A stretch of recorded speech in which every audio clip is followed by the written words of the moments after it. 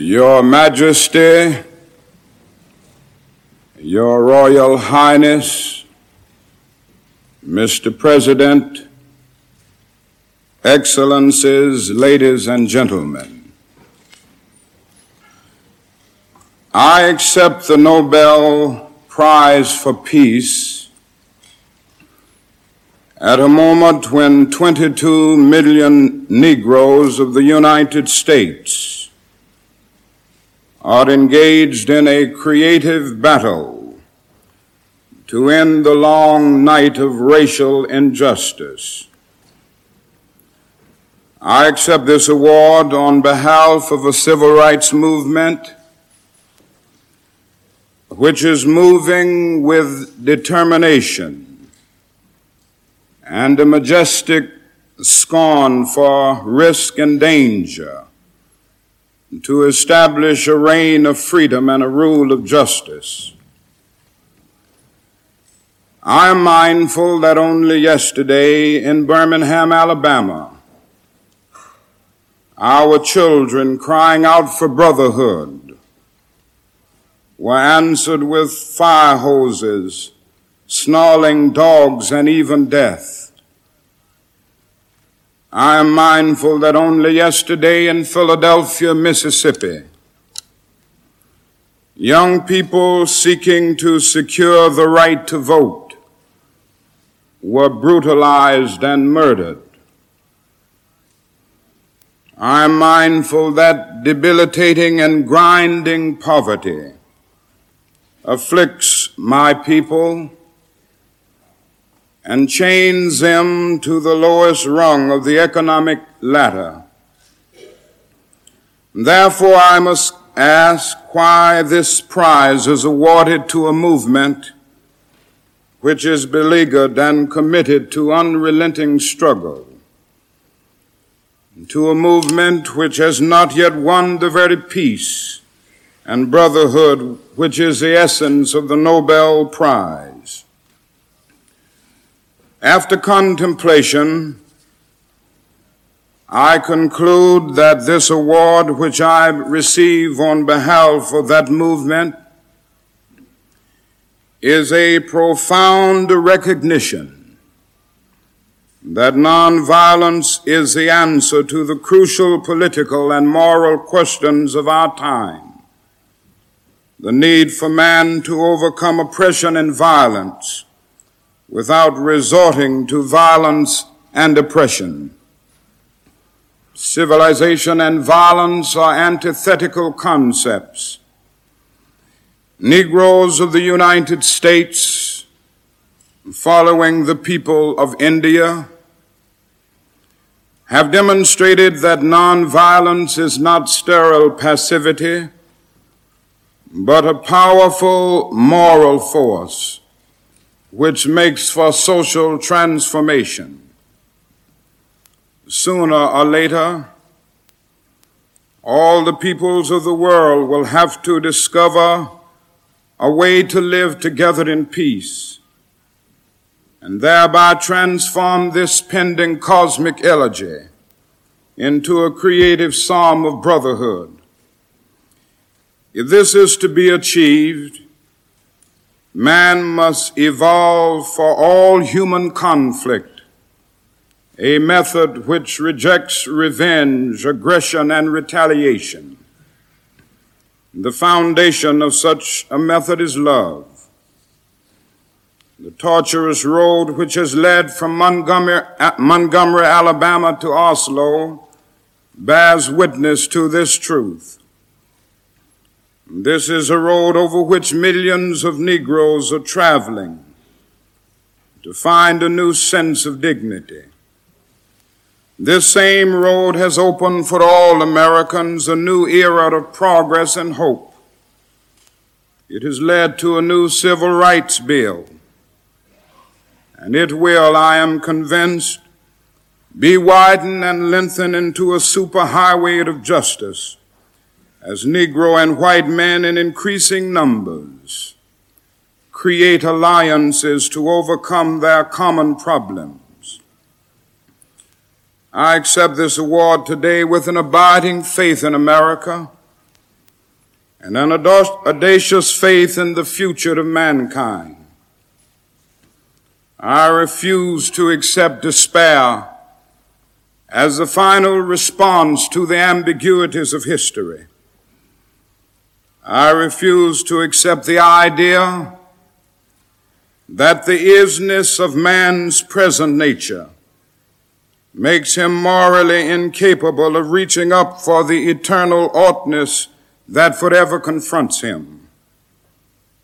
I refuse to accept the idea that man is mere flotsam and jetsam in the river of life, unable to influence the unfolding events which surround him. I refuse to accept the view that mankind is so tragically bound to the starless midnight of racism and war that the bright daybreak of peace and brotherhood can never become a reality. I refuse to accept the cynical notion that nation after nation must spiral down a militaristic stairway into the hell of nuclear annihilation. I believe that unarmed truth and unconditional love will have the final word in reality. This is why right temporarily defeated is stronger than evil triumphant. I believe that even amid today's mortar bursts and whining bullets, that is still hope for a brighter tomorrow. I believe that wounded justice, lying prostrate on the blood-flowing streets of our nations, can be lifted from this dust of shame to reign supreme among the children of men. I have the audacity to believe that peoples everywhere can have 3 meals a day for their bodies, education and culture for their minds, and dignity, equality, and freedom for their spirits. I believe that what self-centered men have torn down, men other-centered can build up.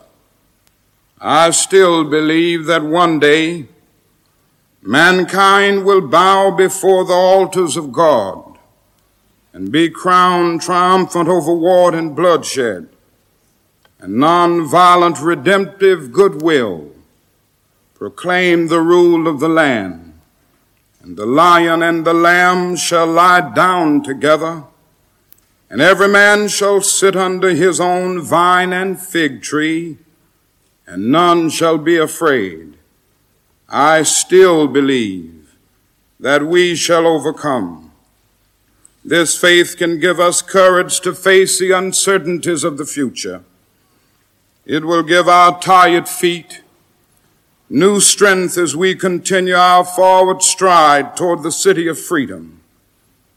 When our days become dreary with low hovering clouds, and our nights become darker than 1,000 midnights, we will know that we are living in the creative turmoil of a genuine civilization struggling to be born. Today I come to Oslo as a trustee, inspired and with renewed dedication to humanity. I accept this prize on behalf of all men who love peace and brotherhood. I say I come as a trustee, but in the depths of my heart I am aware that this prize is much more than an honor to me personally. Every time I take a flight, I am always mindful of the many people who make a successful journey possible, the known pilots and the unknown ground crew. You honor the dedicated pilots of our struggle who has sat at the controls as the freedom movement soared into orbit. You honor once again Chief Lutuli of South Africa, who struggles with and for his people are still met with the most brutal expression of man's inhumanity to man. You honor the ground crew, without whose labor and sacrifice the jet flights to freedom could never have left the earth. Most of these people will never make the headlines, and their names will never appear in Who's Who. Yet when years have rolled past, and when the blazing light of truth is focused on this marvelous age in which we live, men and women will know, and children will be taught, that we have a finer land, a better people, a more noble civilization, because these humble children of God were willing to suffer for righteousness' sake. I think Alfred Nobel would know what I mean when I say I accept this award in the spirit of a curator of some precious heirloom which he holds in trust for its true owners, all those to whom truth is beauty and beauty truth, and in whose eyes the beauty of genuine brotherhood and peace is more precious than diamonds or silver or gold. Thank you.